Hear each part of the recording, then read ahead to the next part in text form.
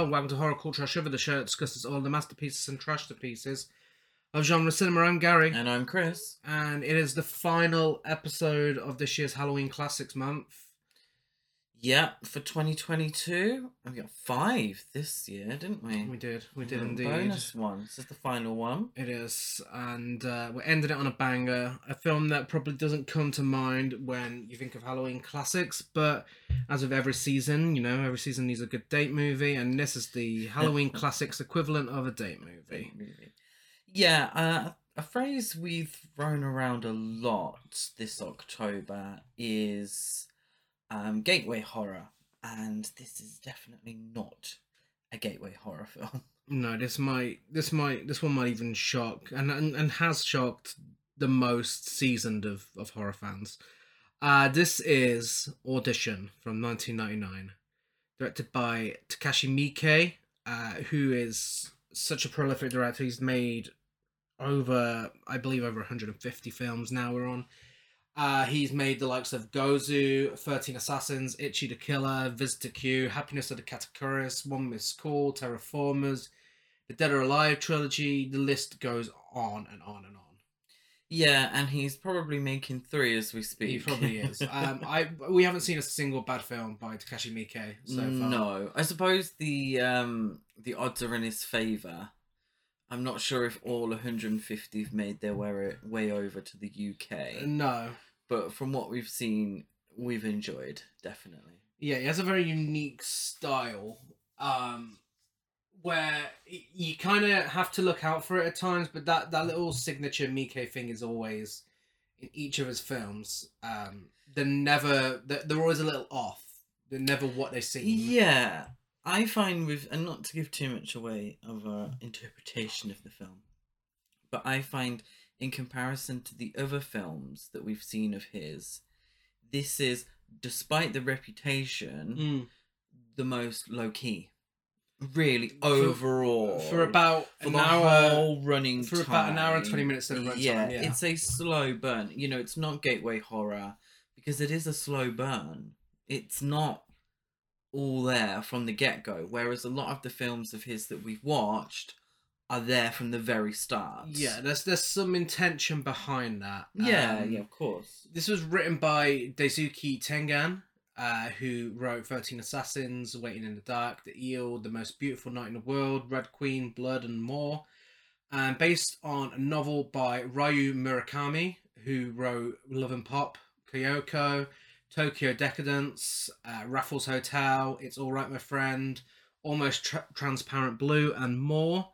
Takashi Miike felt that the book was a love letter to a woman, so the script was made as a reply from that same woman. It's given me Frankie. Yeah. Frankie. And what was the other one? What was Fuck You Right Back. Fuck You Right Back. What was she called? God. What was her name? Isn't it like Pearl or something? Yeah. Or Beautiful Girls by Sean Kingston, and the Beautiful Boys song as well. What? Do you not remember that? No. Yeah, that was a thing. No, I just remember Fuck You Right Back. No, they have one with Beautiful Girls as well. Why did that need a... I mean, the original song didn't need to exist, but anyway. Budget $250,000, and it made at a box office $359,853. All right. Is that in America? Worldwide. Worldwide. Oh, worldwide. Yeah. Oh, okay. This was very big on the festival circuit. That's where it gained its cult reputation. I actually have some trivia here that I can't really fit into the rest of the film. So I'm just going to read it out now. When the film was screened at the Rotterdam Film Festival in 2000, it had a record number of walkouts. One woman who had actually sat through the entire film immediately walked out of the ensuing Q&A session, past the stage, and hissed, "You are sick," at Takashi Miike, much to his amusement and delight. At the Swiss premiere, someone passed out and needed emergency room attention. Now, like I said about The Exorcist earlier this month, this is another one of those films where I actually get it. I get the walkouts, I get the passing out and stuff, because this is fucking extreme when it gets going. And I think, I kind of feel like it's more extreme because of the slow burn. So, I mean, just to put it out there now, I've mentioned a lot on this podcast about coincidence-heavy horror, coincidental horror films that start off as another genre and then eventually turn into a horror film. This is a prime example of that. This is very much one half twisted romantic drama, and another half horror film.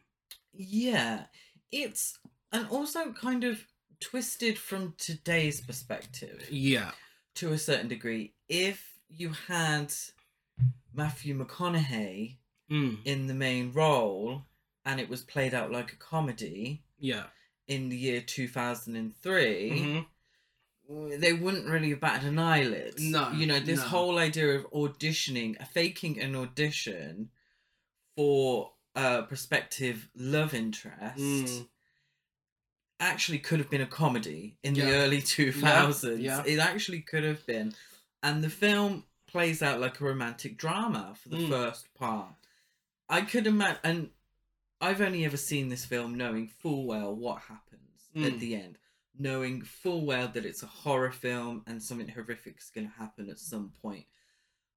Could you imagine just switching this film on for someone and saying, it's a beautiful romantic drama from Japan, and just watching things change gradually throughout the film and then go from 0 to 100 in the last 20 minutes. And that's exactly why I can understand the reaction at Rotterdam Film Festival. If they didn't know they were watching a horror film, they're just watching this new film audition, and then it takes that turn. Fucking hell, that must have been an experience. But yeah, it's a true sign of genius filmmaking that he's able to do both here. And I feel like it has something to say as well. Yeah, absolutely. The whole casting couch idea thrown in there, because that's technically what this is. Yeah. Realistically, that's what this is, but with marriage instead of sex. Which is even more fucked up, arguably. The fact that he's auditioning for someone to spend the rest of their lives with him. Yeah, we'll get to it. Described by Quentin Tarantino as a true masterpiece if ever there was one, in a video discussing his many favourite films. Quentin Tarantino would know the company he kept around that time. Heavy metal musician and horror movie director, actor Rob Zombie admitted he found this movie to be the most creepy and unsettling of any horror films he's ever watched. Oh, okay. And it was slated at one point to get an English language American remake in the 2000s when Asian horror remakes were oversaturating the market. Thankfully, negotiations fell through. Yeah, I'm surprised it didn't. I'm surprised. Before we get to the section where we find out who's in the film, I actually have some interesting places where this film has been either referenced or cited as influences. Less surprising, Hostel, The Loved Ones, American Mary. There's some very obvious influences in it. Maybe even Antichrist. I haven't seen Antichrist, so I'm going to say that's not surprising. But that's been cited as an influence. More surprisingly, referenced in My Chemical Romance's music video for Honey, This Mirror Isn't Big Enough for the Two of Us, The Departed, and more recently, Olivia Rodrigo's music video for Good For You. Yeah. I didn't notice until you told me, and then it was like, oh, of course. Yeah. I've got the gloves. Absolutely. And then the audition process at the beginning of the music video. And very much in keeping with the idea of Asami being a scorned woman seeking revenge. Something that's divided a lot of viewers of the film and critics. We'll get into that by the end, but it's in keeping with the idea of Asami getting revenge for women. Yeah, absolutely. Okay, are we ready? Ready for? Hey, I know you. You didn't learn it in Japanese. I did not learn it in Japanese, no, because we're going to struggle enough, and we have practice. We are respectful. We have practice, but we're not perfect with the names in the film. So if I'm going to destroy the names, then I'm not going to destroy the beautiful Japanese language. Speak for yourself, but anyway. Have you not been practicing in your head? Well, I mean, I'm pretty sure I know how to pronounce them all. This is only our second Japanese film we covered on the podcast. Again, something that is hopefully going to change soon enough because we have so many Japanese films to talk about. I fucking love Japanese cinema. So, Aihi Shina plays Asami Yamazaki. Aihi Shina, if there was any justice in the film industry and if foreign language films were recognised more during award season, she would have easily been nominated for some awards because she is phenomenal in this. In her first role. Really? Yeah. I did not know that. Yeah. That's crazy. I swear I read that this was her very first film role. Well, she was also in Sky High, Tokyo Gore Police, The Outrage, Eureka, Vampire Girls vs. Frankenstein Girl, Hell Driver, Meatball Machine, Kaduko, and more. But yeah, she is fantastic for this. Looks like she's going into a career of horror. Good for her. B-movie. You know. Yeah. But yeah, no, amazing. Absolutely amazing. Because it's her role that makes this so... It makes it morally... This is probably one of the most morally ambiguous films ever made. Because her role makes you feel so sorry for her when she's first introduced, you know, when you think it's a romantic drama. But then the very first time that you see her in her natural environment of what she's really like, it's fucking terrifying, and she is so good. Yeah, it's a Jekyll and Hyde situation, isn't it? And she's able to play both very well. Yeah. Ryo Ishibashi plays Shigeharu Aomi. He was in the Grudge remake, War, Dr. White, Two Punks, American Yakuza, Parasite in Love, Masquerade Night, Melancholy, and more. Again, in another fantastic performance here. And what's interesting with these two characters is the way they both start off sympathetic and likable, and then they both have the turning point where you kind of realize, okay, both of these have something about them that is, he's obviously really slimy, she's obviously really dangerous. Yeah. So it's, yeah, very interesting. And again, he delivers such a fantastic performance and makes it believable. Yeah, he does. Because even when he's auditioning and everything, you know, he still tries his best to give across the nice guy act when it's like, oh my god, you are literally auditioning woman. You are literally auditioning women to marry you, like pretending it's an audition for a film. You're awful, but you're acting like such a nice guy still. It's ridiculous. And I think that's where the ambiguity comes in for both characters. For him, it's the fact that it isn't apparent that he realizes what he's doing is wrong. Mm-hmm. There's no moment where he doesn't think he's a good guy trying to find love. And indeed, finding love with someone that he feels he can save. Mm. Yeah. So I see him as wanting to be a good guy. Yeah. But not going about it in the right way. Mm-hmm. We have Jun Kunimura, who plays Yasuhisa Yoshikawa. He was in Kill Bill, Kate, The Wailing, Ichi the Killer, Midway, I Am Makimoto, Japan Stinks, People of Hope, The Witness, and more. Kind of a smaller part in the film, but easily the slimiest character here because it's all his idea. It's all his fault. It is entirely his fault. Well, he is the film producer. Well, and that is why I think there's a lot of social commentary. There's definitely no accident that it's the film producer that comes up with the idea. Like, there's literally a scene where an actress gets her clothes off and says she's been in porn before, and he's like, oh, I'll keep her for a separate role. So, okay, you're the one. You are the villain of the film. And he's the one who tells Shigeharu to ditch her, basically. Well, yeah. When it gets a bit weird. I mean, let's be honest, he's right. Yeah. But his reason for being right is that it's getting a bit too intense.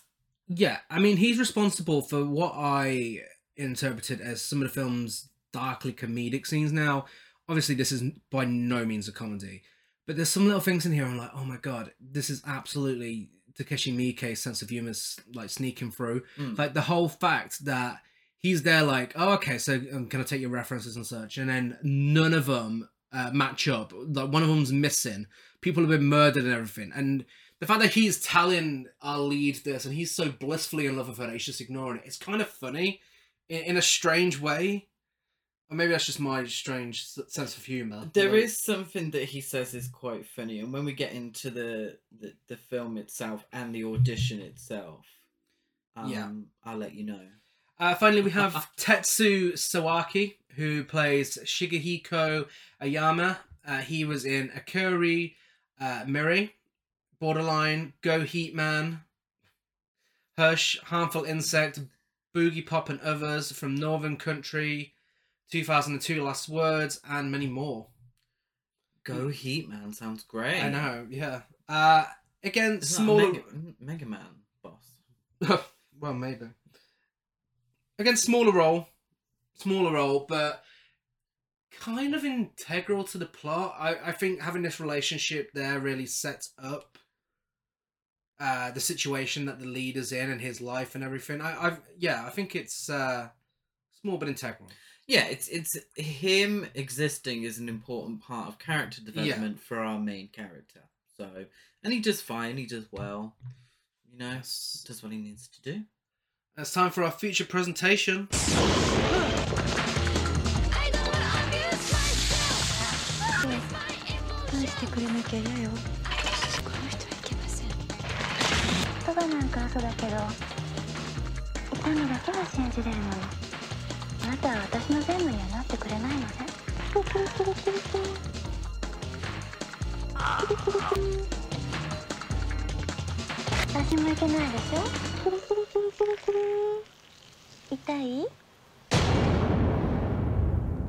So we get a very cold opening, jarringly cold opening, where Ryoko dies in hospital with her husband Shigehiro Ayoma by her side, just as their son Shigehiko arrives to see her with what looks like an arts and crafts project he made for her. And it's such an emotional scene that just immediately hits you. Like, even you've had no character development, you don't know who these people are, but it's so emotional the way it's directed and written and acted, and yeah, just a great example of how much of a great filmmaker Miike is when he can start a film off like this and end it the way it does as well. Well, it's quite melodramatic, yeah, in a sense. There's that filter. It's the kid happy greeting everyone coming down the hall. He's made whatever the hell he's made. Got absolutely no idea. I think it's a volcano or something for his mum, just as she's dying. And there's not weeping or anything like that, but it is quite melodramatic. It's from the get-go, our main character, Shigeharu, is a widower. We've seen his wife die. Mm-hmm. And so it's more effective, really, because we didn't need their story leading up to that moment. We don't get any. But just seeing her die makes it feel a little more real. So we have that sympathy for him from the get-go. It makes for some great poetic filmmaking as well when we get to the final scene and how it ends. Him and his son, spoiler alert, in the same room as a love interest dying, but the two stories separating them couldn't be further apart. I mean, this is his wife who, he's obviously loved for many years, got a kid with, and then the other one is we'll get to it. But yeah, no, I think that's the way those two shots come together from beginning and end. I thought it was fantastic filmmaking. Yeah, it's a film that begins and ends with women dying. Yeah. Many years later, we don't know how many specifically. 7. Was it 7? Mm-hmm. Okay. Shigeharu and Shigehiko are fishing together. They go home to eat the fish they caught, and Shigehiko suggests that his father should find a new wife. Yeah, he suggests that he should find a new wife because he's looking worn out. Yeah. So he's looking tired, and if his very sullen washing up duties are anything to go by, what they mean by worn out is he needs someone to look after him. Yes. Let's be honest here. It's for someone to look after him. What I found quite funny when they're fishing, very rough seas, very foreboding, rough seas as they're fishing, is his son says, "I prefer real girls to big fish," and it's that kind of idea of, and it happens a few times in the film, is kind of comparing women to animals or sort of inanimate objects. And it's from the get-go, and it's something that, as we see, has been taught from father to son. Yeah. And it was probably taught to Shigeharu from his father, and then his father. So it deals very much with the idea of the patriarchal society and how that treats women, and how in Japanese culture, but also on a global scale, really, let's be honest, the way women are treated in society. He needs a wife because he's worn out. Not because he wants to give love and affection, not because he needs someone to love, it's because he's worn out. Yeah. You know? Yeah. He's not lovelorn, he's not, it's because he needs someone to look after him. And also, you know, the idea of plenty more fish in the sea, that sort of thing. It's like, well, you know, just throw your fucking, what's it called? Your rod. Your rod. Throw your rod out there and see what comes up. What lovely little fish comes up. Yeah, no, I made a mistake. This film fully sets men up to be pigs from this point onwards. But I don't think it necessarily judges them for it. Like I said earlier, Shigeharu, he doesn't know what he's doing. I don't feel like he knows what he's doing. Which says a lot within itself. Like, the fact that he thinks that's normal and that's okay really says a lot about the society he's living in. I feel like by the end, he realises. But as it builds up, so when it comes down to it, by the end of the film, I think he does realise, and he feels that guilt. Yeah. And he sort of imagines that guilt. It takes a physical form in front of him, or an imaginative, really, because he's probably having some sort of daydream or something. And we'll get to that when we get to that part. But for this part, I don't feel like he thinks how him and his son talk about women, how they treat women, they don't see that as bad. Yeah. Because that's how women have been treated throughout history. Let's be fair. Yeah. You know. Yeah. So Shigeharu's friend, Yasuhisa, a film producer, devises a mock casting audition at which young women audition for the part of Shigeharu's new wife. Whilst Shigeharu is in his car on the way home, he listens to a radio commercial for Tomorrow's Heroine. An ad that encourages women to apply for a role so they could be the next Julia Roberts or Audrey Hepburn. Yeah. I did think it was funny that they would do an audition like that. Seemingly very popular. So these aren't all actresses. So the idea is that they're allowing members of the general public to audition for the biggest role of this Tomorrow's Heroine. Shigeharu, he says, am I meant to marry the lead? And Yasuhisa says, oh no, a girl of that talent won't marry you. No. And then they were saying, oh, you know, they were talking about the happiness of, and I shouldn't laugh, but it was a good read. And they were talking about, you know, what it takes to be a good actress. So the idea is that, you know, he won't marry the lead because the lead will be too talented to marry him, but also too depressed. Yeah. And he won't want to marry her because unhappy girls have more to express as an actress. Yeah. Then, as he's going over all these audition essays, and I mean, they've made these women write essays about themselves for this audition process. They've taken a lot of time to write this shit out, these resumes. Basically a resume, isn't it? Or a CV, as it's in the UK. Shigeharu says, "It's as hard as choosing my first car." So again, Yeah. he's comparing women to inanimate objects. Mm-hmm. So it's as hard as choosing his first car. He's surprised it's as hard as choosing his first car. Yeah. This is choosing his future wife. Yeah. It should be much harder Mm-hmm. than choosing your first wife. Yeah. One particular CV catches his eye. The CV of Asami Yamazaki. And he's attracted to her apparent emotional depth. Yeah, his coffee spills on Asami's resume. Mm. It's as if by fate. Yeah. So some of this film is left up to fate to a certain degree. Mm-hmm. So he reads her resume and he's enchanted by it. She says that to live is to approach death slowly.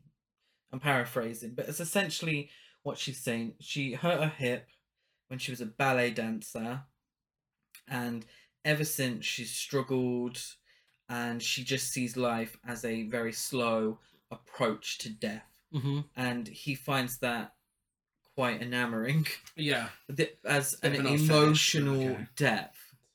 Rather than this is, wow, this woman probably needs some help, from a trained professional. So, she's got such emotional depth. And I think to a certain degree, he maybe feels that he could save her, but also to a certain degree, and we'll see that come across that in the film a few times, can either save her, which is quite condescending, It is, or she'll be easily manipulated.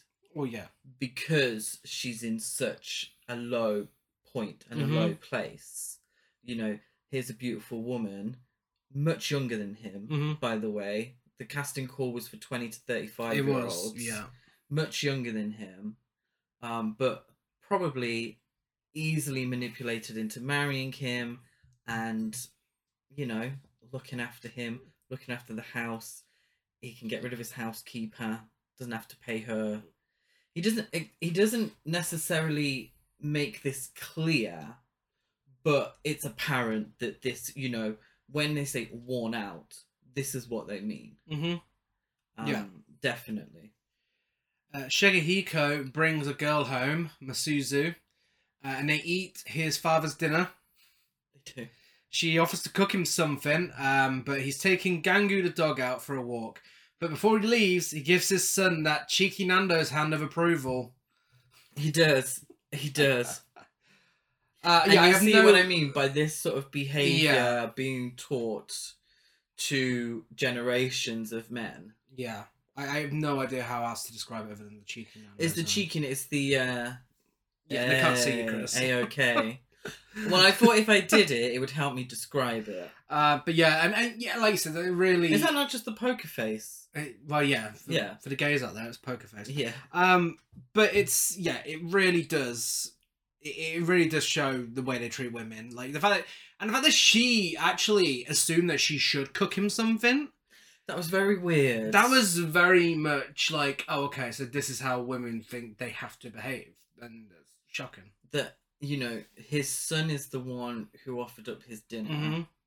His son should be the one to replace the dinner. But no one questioned why... He said no, but no one questioned why she was the one who offered to cook in their house. I found that very strange. We get the audition montage with plenty of queens. Yeah, plenty of, lovely women. Again, played out like a light-hearted... rom-com scene, like the music and the way it's shot. Yeah, very pleasant. The audition questions are very invasive, though, I thought, for an acting audition. Questions such as, what does your father do? Have you had loveless sex? Would you work in the sex industry? What kind of men do you hate? And I thought it was quite telling how the women, both actresses and amateurs alike, women off the street, because of that radio commercial, they're quite unfazed by these sorts of questions. They just answer them.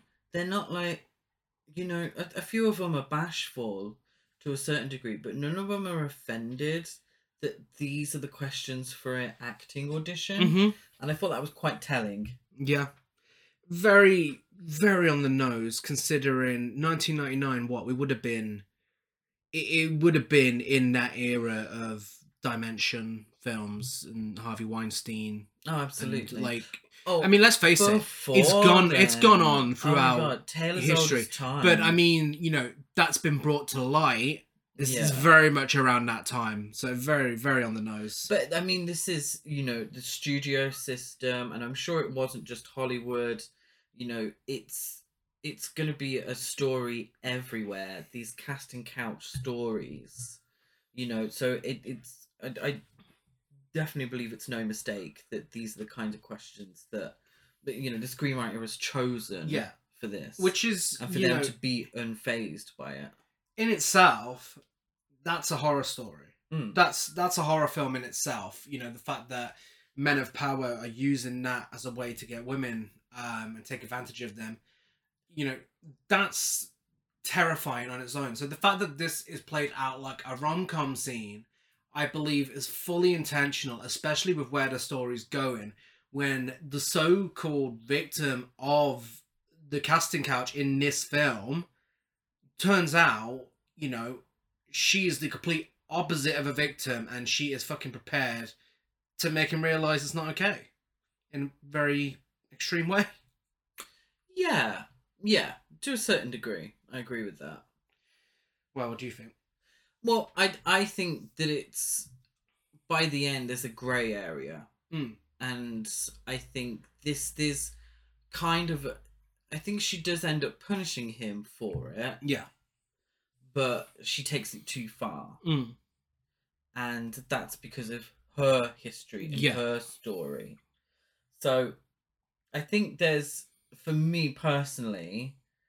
sympathy to have towards both characters by the end of the film. But when we're looking at this in, you know, filmland, Fantasyland, I think it's very much... I think there's an argument for it to be part of the Good for Her cinematic universe. Absolutely. I do agree with that. I do agree. Because I think Asami represents a number of women. Yeah. Not just...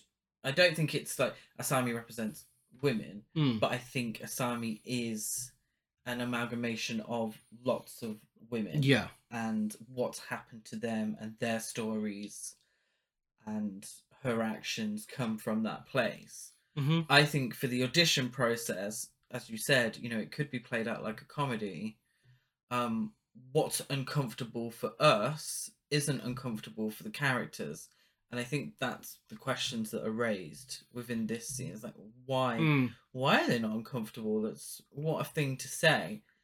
Shigeharu goes on. Asami enters the room. Yeah. Shigeharu is just as enamored with her in person as he was on paper, looking at her resume. He asks her about her hip injury, her ballet training, and how she thinks life is being a slow acceptance of death. He says, quite condescending, I thought, "I could tell you take life very seriously."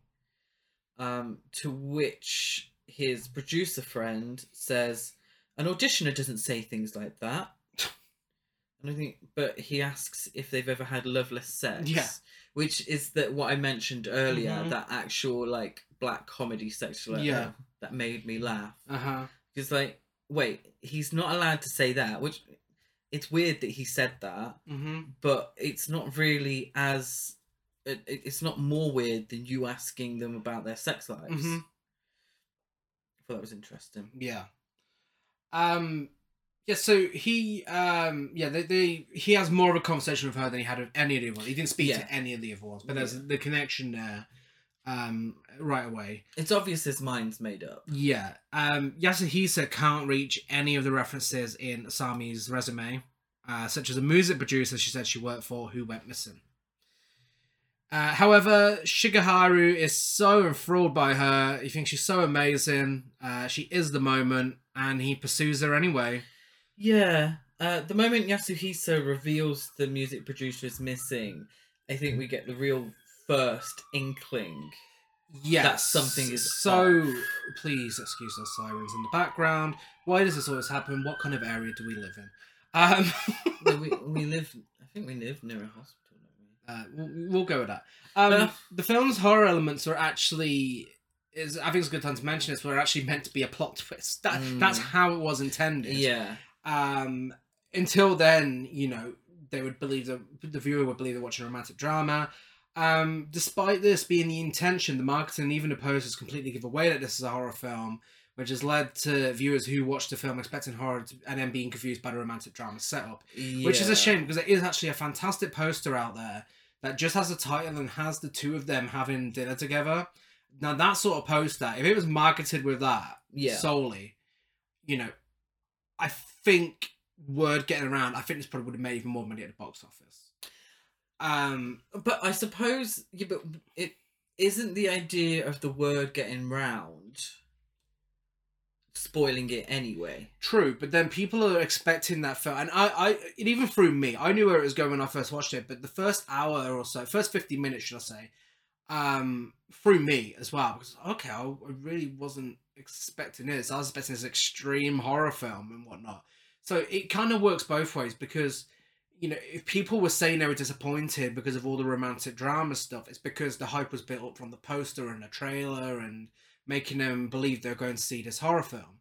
Whereas I kind of feel like if it was a drama and then people are like, oh shit, wait, where did that drama go? I feel like the word got around like that. I feel like it would have been a little more popular at the box office. It's a difficult one, because obviously also it's 1999. Yeah, it also depends how many cinemas it's released in. Yeah. You know, let's face it. I mean, when did it premiere here? I believe it was the first Fright Fest. Fest. I think like 2000. So, I mean, the idea that it premiered at some at Fright Fest, the name Fright Fest, you know, it kind of gives it away. So it's very interesting, and it's really cool that they would have, you know, that poster and they're advertising it like that. That kind of shit only really works opening weekend. Because by the time word of mouth gets around, and it's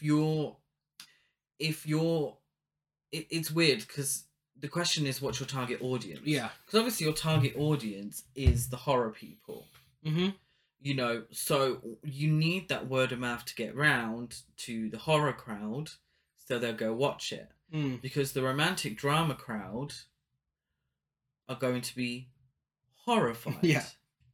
And they're going to tell everyone they know how sickening the film was, and not in a good way, and how horrified they were, and do not go see it.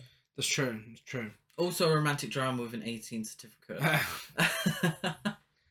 But yeah, I mean, it has got a cult following now, and it is widely regarded by a lot of horror fans as one of the greatest horror films ever made. Also considered to be the launching pad for torture porn. Yes, I can definitely see that. Yeah. I mean, the poster for Saw, what is it? Well, yeah, that's true. It's a fucking... Yeah. It's a foot, for fuck's sake. Saw's great, obviously. The rest of the torture porn phase, no. But it has no meaning. They completely misunderstand what made this and what made Saw, the first film, work so well. And then by the time you know it, you go Hostel. Yeah. Anyway, Asami lives in an empty apartment containing just a sack and a phone. 4 days after the audition, she sits perfectly still next to the phone, waiting for it to ring. Now, this is where I thought this was a fantastic mix of dark comedy and horror, because he is thinking he has found the perfect wife, perfect setup for this new life of his through this fucking slimy audition. And she is there looking fucking terrifying next to this phone. And I just found that so funny, but also really unsettling.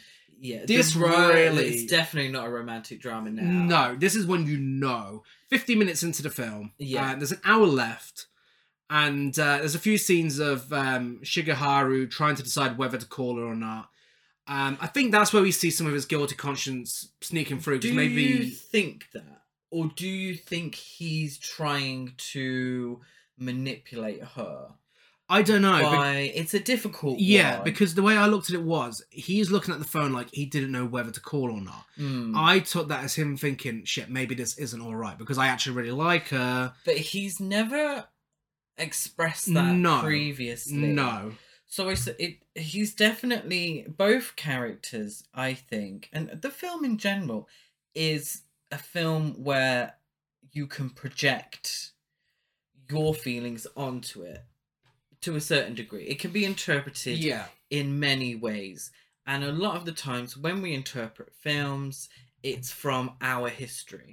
And, you know, that's why we have so many film critics. Because everyone's opinion is different. Everyone comes from a different place to a film. And a really fucking good film, and I've said it time and time again, I'm sure you're fed up of hearing me say it on the podcast, a really good film allows you to do that. It's layered and it's open for interpretation.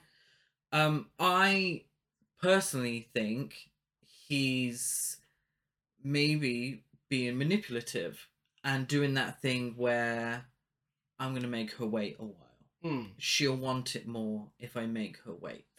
Potentially, yeah. I bet she's waiting for my call. I bet she's desperate for it. But she'll never phone me first. So I'm going to make her wait for it. And then she's really going to want it. And how fucking right was he? Yeah. Not to the degree that the truth happened to be. I feel like it's also interesting how they've both met each other through... Well, they're both setting these traps for each other. Yeah, they're both liars. He's set the trap up of the audition to get a new wife. She's set the trap up to fucking mutilate him. Yeah, and that's... Which is really interesting, especially means, again, you know, we've got the whole, they've started off both sympathetic and both become, you know, you see a different side to both of them as it goes on. It's just the two extremes between both of them that really gives you something to think about, because, I mean, what he does is disgusting, what she does is disgusting. It's a lot to get your head around. Yeah. Which, again, you know, as you said, is a sign of a fantastic film. Yeah, and they're both liars. Yeah. They're both playing a role. Ironically, it turns out she actually is the best actress. Yeah. And she does have, according to the producer, the best credentials for being the actress for the role. Yeah. Because she is very damaged, very sad. And, you know, it's a funny bit of irony there that, you know, the producer, who is the sleaziest one in the film, really, it's all his idea. He's actually correct. Yeah. He is actually correct. Apart from the fact that the best actress did want to date him in the end, but not for the reasons he thought. Which is hilarious because, you know, at this point, the producer, he's been built up to be this slime ball. Why the fuck would the audience want to believe anything he says? Yeah, he's a terrible character. Why would we want to believe him? And there he is all along. But I think it's a funny bit of irony. Yeah. That what he said earlier in the film actually turns out to be true. Yeah. And that the most damaged one did turn out to be the best actress. Such a good actress. She played, you know, Shigeharu for a fool. Yeah. You know? Yeah, so she pretends that she never expected his call. When she gets the phone call, one thing that really made me jump the first time I watched it, one of the most disturbing images in this film, despite what happens later on, is the sack in the background begins to fucking roll around. Sack moves. Sinister smile on her face, and that sack starts to move. It's obvious that there's a human in there as well. Yeah. Honestly, no one does horror like Japanese filmmakers. No. They know how to make the scariest horror films. This is no exception. After several dates, she agrees to accompany him to a seaside hotel where Shigeharu intends to propose marriage. At the hotel, she reveals burn scars on her body. Before having sex, Asami demands that Shigeharu pledges love to her and no one else. And of course, he agrees. Yeah, During their dates, I found Asami to be very passive, Yeah. demure, and really just happy to have someone to talk to. Mm-hmm. Shigeharu seems to find this sadness and this sort of melancholy quite endearing. Mm-hmm. And like before, I asked the question, is this because he feels sorry for her, Mm-hmm. or because she'll be subservient and easy to manipulate? Yeah. Well, it's never expressed either way in the end. So again, you sort of bring your own history to your interpretation of that. I was surprised that Asami was the one to initiate the sexual relations. When she undresses silently for bed, while Shigeharu talks about boring shit. Yeah. A lovely coffee shop. But she does just lie there rather stiffly in bed. Mm-hmm. So it's not, this ain't showgirls. No. She undresses, so she's initiating, but she leaves it to him Mm-hmm. to make the first official move. Yeah. She explains her scars and asking him to love her only, and I thought it was quite manipulative Mm-hmm. of her to be passive, and this is very much in keeping with what we see a lot in stereotypes of Japanese women. Yeah. Especially in Western cinema, of the Japanese woman being very demure, very passive, very quiet, very subservient. And I thought she was playing on this stereotype. She's been very passive. We know the truth now because we saw that fucking sack move. Yeah. We know the truth, but she's still playing this character for him based off of stereotypes of women, of Japanese women in particular, stereotypes that him as a man and part of the patriarchy has been taught and is teaching to his son. Yep. Yeah. Yeah, and I think that's a credit to the actress in general. Oh, she does it wonderfully. She really does, and I was surprised that it didn't feel exploitative. It's not like we get a full frontal or anything like that. It's obviously suggestive, but it's played, quite tenderly. Actually, I truly despite believe, us knowing the truth. Yeah, I truly believe this is a feminist film, and it's one great example of how there are times where men can write women in films, and it'd be very respectful and very empowering. To counteract with the many times on this podcast where he said men shouldn't be writing women. It's yeah. In the morning, Asami is nowhere to be found, so Shigeharu tries to track her down using her resume, but as Yasuhisa warned, all of the contacts are dead ends. The dance studio, where she said she was trained, he finds a man with prosthetic feet.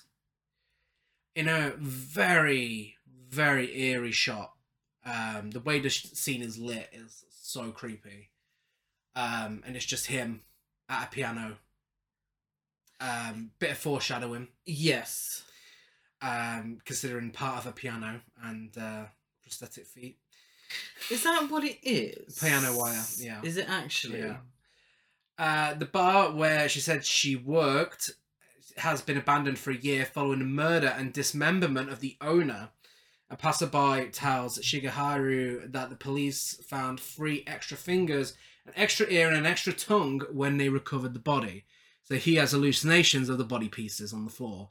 Again, the lighting in this scene is fantastic, and I feel like the cinematography kind of indicates this is your full descent now. You're going into horror. This is the romantic drama is fucking over. There's no more romance in this film. Yeah, and it's weird because this is the moment where we're saying, "What the fuck are you doing?" Shigeharu says to Yasuhira if he thinks he's a silly old fool. Like, yeah, you are a silly old fool. Stop whilst you're ahead. Shigeharu gets angry and storms out. He's determined to find her. He needs... I put very tastelessly, that he needs another taste of that bomb pussy. But she's gave him the chance. She is literally... What's the opposite version of dickmatized? But the thing is, he's not necessarily, it's not necessarily the sex, but she's played her character so well that he really feels like he can save her, or she needs him. You know, that's how I feel. I feel like he thinks that she needs him, and he needs her as well. It's a weird one though. It's very weird why he feels like he has to chase her. Yeah, she just gave him the chance here. He could have easily just gone on with his life. To us, not really though. Not really. Because, and this is going ahead, slight spoiler alert, she enters his home. That's true. Whilst all this is going on, she enters his home. So it's despite him doing all this, and I think this is a sort of plot device to get the history to a certain degree, and to show us how enamored he is with her. But she is, you know, she's not leaving him. She's going behind his back. That's true. She does. She does getting go the tea from his house. She goes to his house. Did you... Sorry, just the guy at the piano with the prosthetic feet.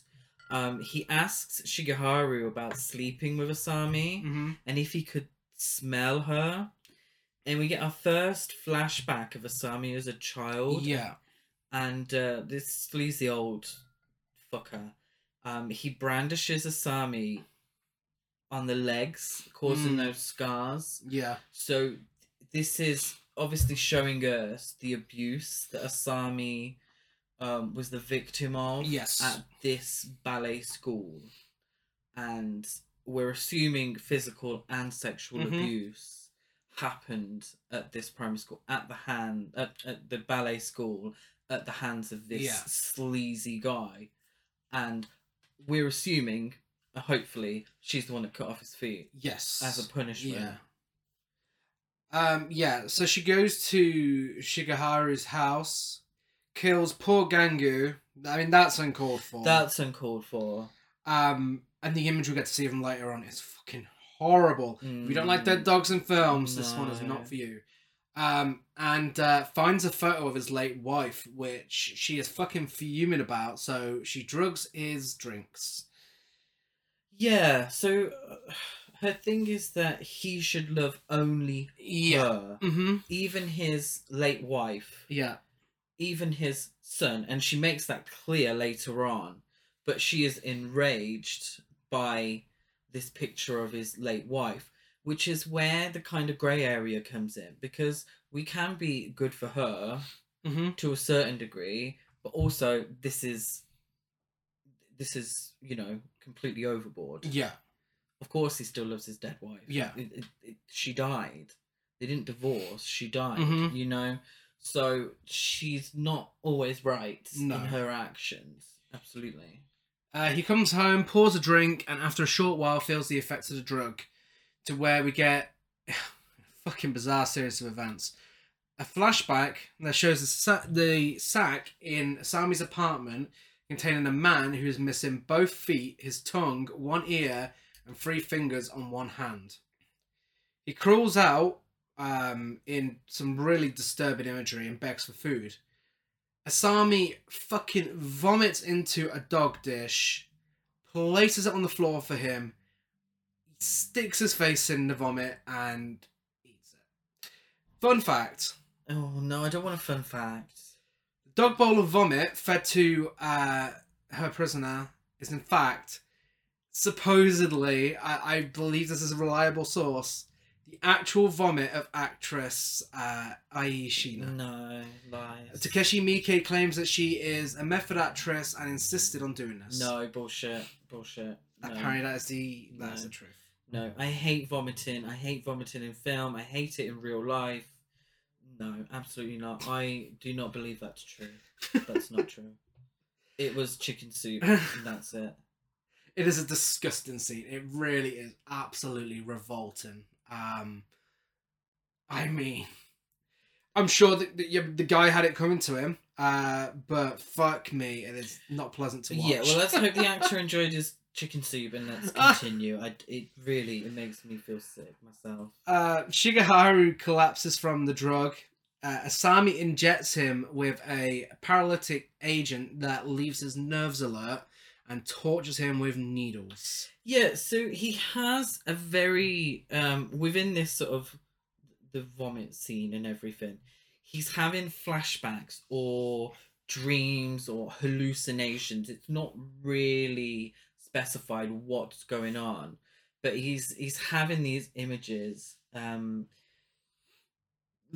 flashback kind of to the date with Asami where she's recounting her really very sad life story to Shigeharu. He then sees his dead wife on the next table. She tells him not to marry Asami. Then it cuts to Asami in her apartment. She goes to give Shigeharu a blowy, a blowjob, desperate to please him. Yeah. He's enjoying it.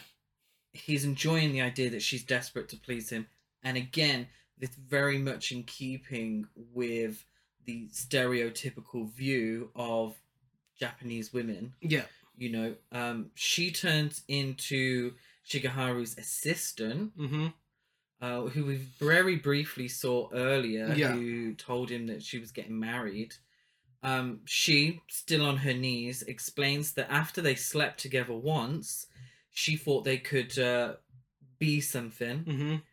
I'm assuming that she was ghosted. Yeah. Ghosted her, rejected her without really telling her. So I feel like this is his guilty conscience. So this is where he's realizing his behavior. Yeah.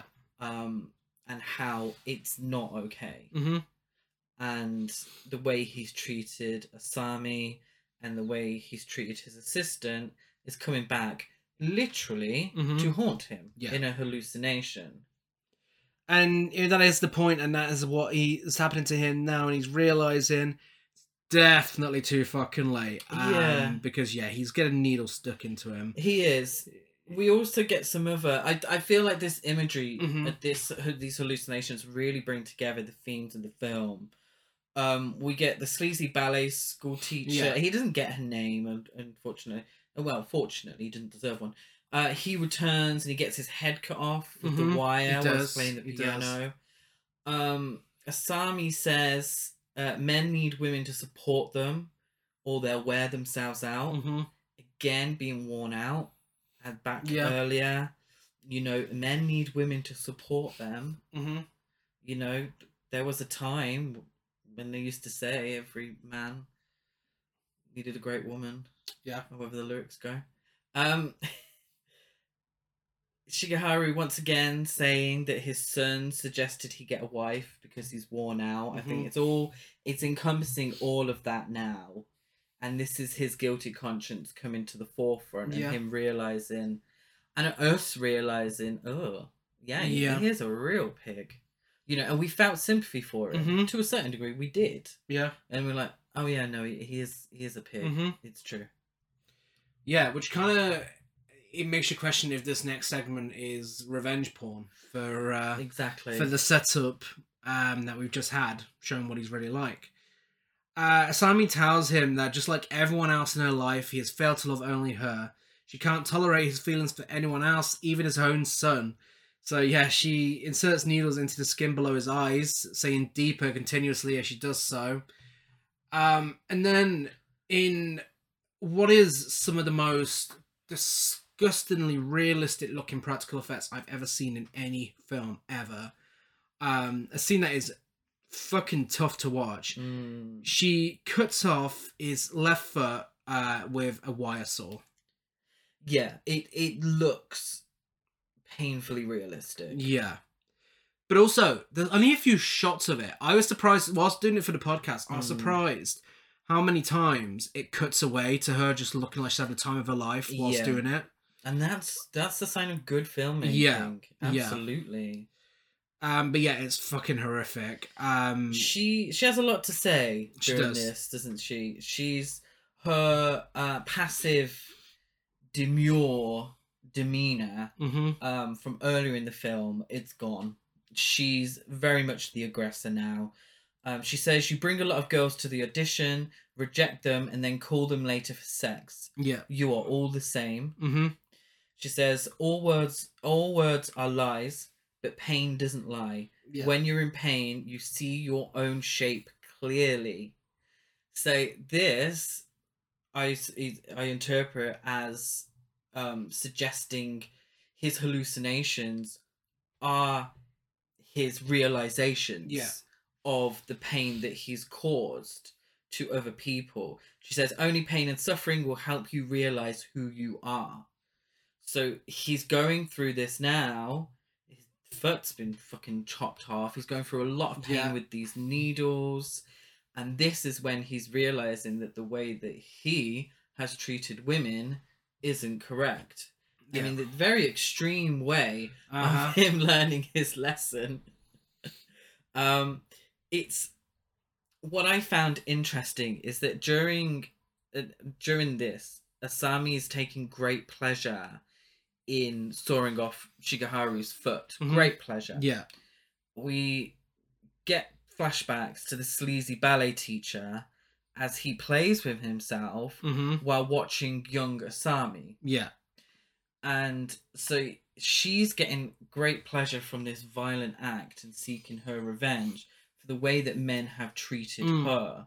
You know, Shigeharu isn't the worst man she's ever encountered. No. But she's taken revenge. Yeah, and on the fact him. that she's using the piano wire as well. Yeah. And he was sat in front of the piano. She's taken off Shigeharu's leg, like his foot, whilst, the ballet teacher as well, she took his feet away as well. Yeah. So it's definitely, there's definitely some symbolism in there. Yeah, and I also found it interesting that Asami, in taking this great pleasure in physical pain, Shigeharu seemed to enjoy learning of Asami's mental anguish. Yeah. He took pleasure from her mental pain. She's taking pleasure from his physical pain. Yeah. I thought that was an interesting dynamic there. Yeah. Definitely. Shigehiko returns home as Asami begins to cut off Shigeharu's other foot, and she sneaks up on him with a spray. As she attacks him, Shigeharu appears to suddenly wake up back in the hotel after he and Asami had sex, and his current ordeal seems to be only a nightmare. He proposes marriage and Asami accepts, but as he falls back asleep in the hotel, he returns to reality to find his son fighting Asami, who is brandishing a can of mace. Now, did you think, oh my god, it was a dream all along? It's a difficult one because I was hoping it wasn't. First time I watched it, I was like, oh, okay, it's a little bit of a cop-out. Like, all the sort of points that they're making kind of rendered pointless by the it was only a dream ending. I'm not sure why. I'm not sure why they would have that part, unless it was just a plot device to fool, to lure the viewer into a false sense of security after such a shocking scene. I mean, I think it's fully intentional that we see him get what he wanted. He gets what he wanted with her saying yes to the proposal. She's got what she wanted. There's his foot gone. Maybe it's a depiction of a kind of deluded self-assurance that men tend to have. Oh yeah, I mean the fact that she's cut his foot off, started on his other foot, and he's still dreaming about her saying yes to a proposal. Yeah, so it's kind of the situation where he's in this dream, woken up, fully aware of what he believes to be a dream, which is him, the violent act against him. And he kind of turns over and he's like, oh, well, it's all's well that ends well, sort of thing. And he kind of hasn't learned his lesson because he's just kind of, oh, okay, that was just a terrible dream. Yeah. you know, my plan worked. I found a lovely wife. Mm-hmm. Can't wait for her to cook all my meals.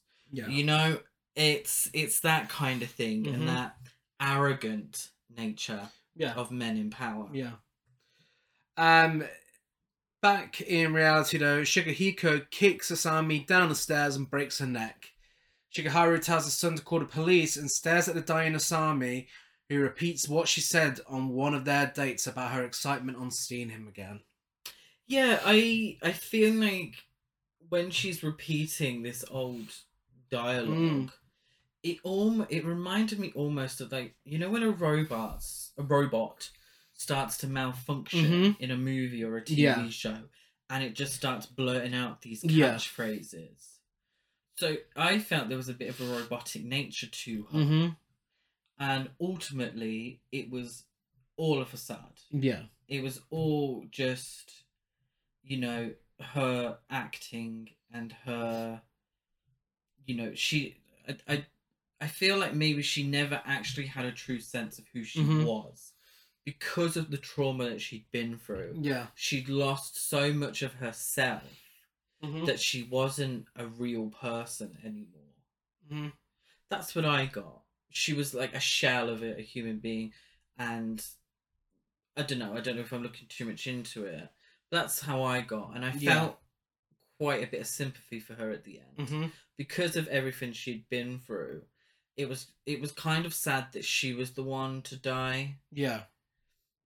Rather than they all maybe both went out in a blaze of glory, or not glory. I mean, it ends with him staring at her. You know, he could have bled out. He could have, but she had the definitive. She did, yeah. It was her. She was the one who was ultimately punished for her wrongdoings, but maybe the punishment fit the crime. Yeah, because her punishment was murder. So an eye for an eye. His punishment was maybe more, you know, you're a lech, you're a pig, but it doesn't necessarily mean that you deserve to die. Just lose a foot instead. Yeah. Still seems a little harsh, but, you know, hopefully he's learned his lesson by the end. And that's Audition. We get some nice upbeat music. We do. Over the end credits. Very strange. No idea what song it is, but no, very strange to have such an upbeat song at the end of a very cold end to the film. You know, you don't cut 5 years later, and he's, you know, learning to use a wheelchair, or you know, he's got prosthetics or anything like that. It's very cold ending. And then really upbeat pop music. Seems to be a pattern in Japanese horror. It does, actually. That's true. Happens a fair bit. Maybe I don't know if there's something to do with the charts over there or something, like trying to get songs on the pop chart or something to help advertise the movie.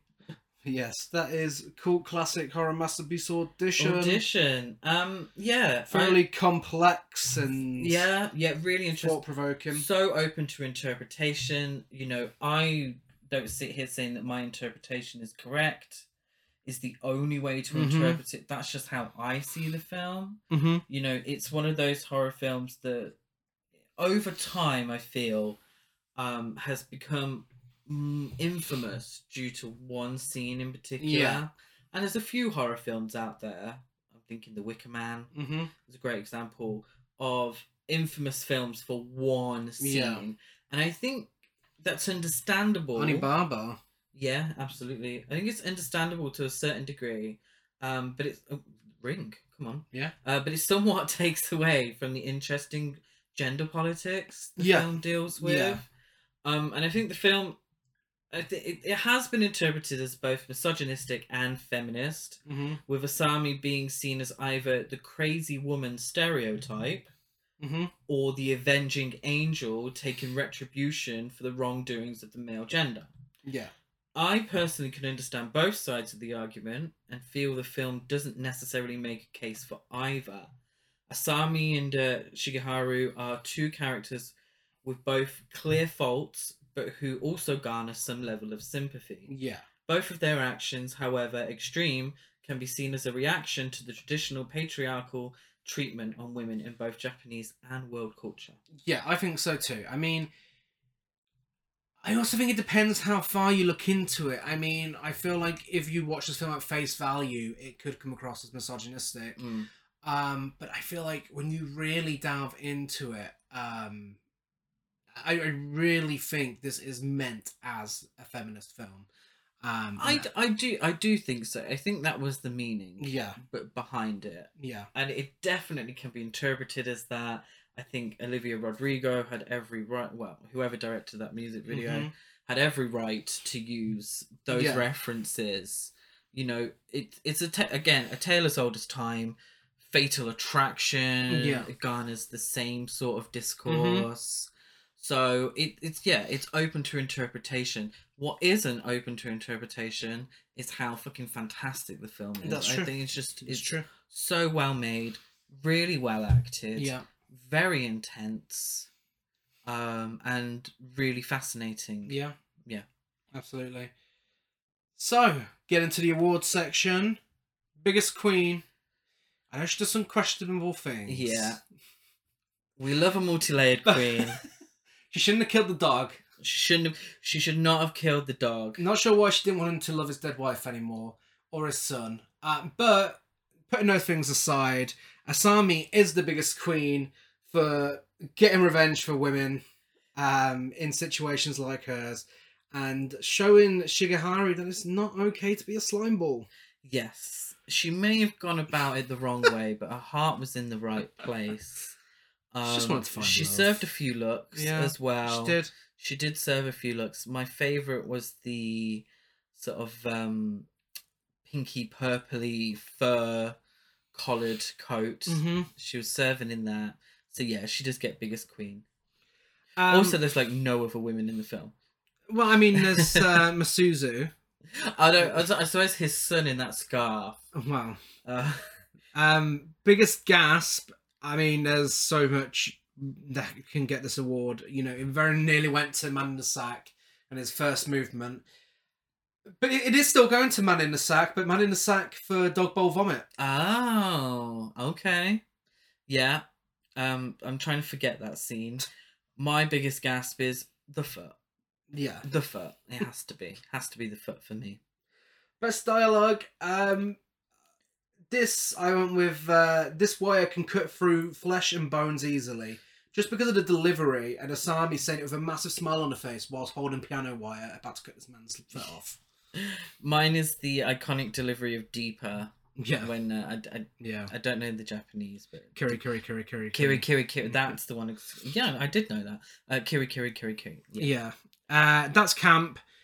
I've got the Tomorrow's Heroine radio ad that encourages people to be the next Julia Roberts or Audrey Hepburn, with an honourable mention for Shigehiko's scarf collection. Yeah, that scarf was camp. Scarf gay. I suppose, yeah, I agree with you, but I also thought that that look that Asami gives in the poster, the one that's used in every single poster, that's quite camp. Yeah. Masterpiece, trash or basic. It's an easy masterpiece. Very much so. Definitely a masterpiece. And I give it, for my ratings, I give it 10 vomiting dog bowls out of 10. I gave it 10 pricks out of 10. Okay. The pricks, needle pricks. You can use it for two meanings. Available on DVD, Blu-ray, video on demand, and the Arrow player if you want to check it out. And I recommend, if you enjoyed this, check out Hard Candy. Not as good a film, but it does something similar. It's the closest thing I can think of to this I've film. never seen it. I said if you enjoyed this film, check out Ichi the Killer, because if you can stomach the last scene of this film, there's a lot to enjoy in Takashi Miike's filmography. So if you enjoyed this and you could stomach it by the end, there's a lot to enjoy with the films of Takashi Miike. Ichi the Killer being maybe my favorite. Yeah. I mean, the same could be said for Visitor Q, but arguably that's more extreme than this. Visitor Q is, for me, more extreme It's and probably less... his most extreme. Kind of less to it as well. I mean, at least this is plot-driven. Well, yeah. So yeah, let us know what you think of Audition. We are Horror Cult Trash over on Facebook and Instagram, Horror Cult Trash on Twitter. I'm DeadEtGaz92 on Letterboxd, Gazmo205 on Instagram, and GazCruise92 on Twitter. I am Chris Barker823 on Instagram and Letterboxd. Give us a rate, review, and subscribe on iTunes, like and follow on everything else, and a rating on Spotify.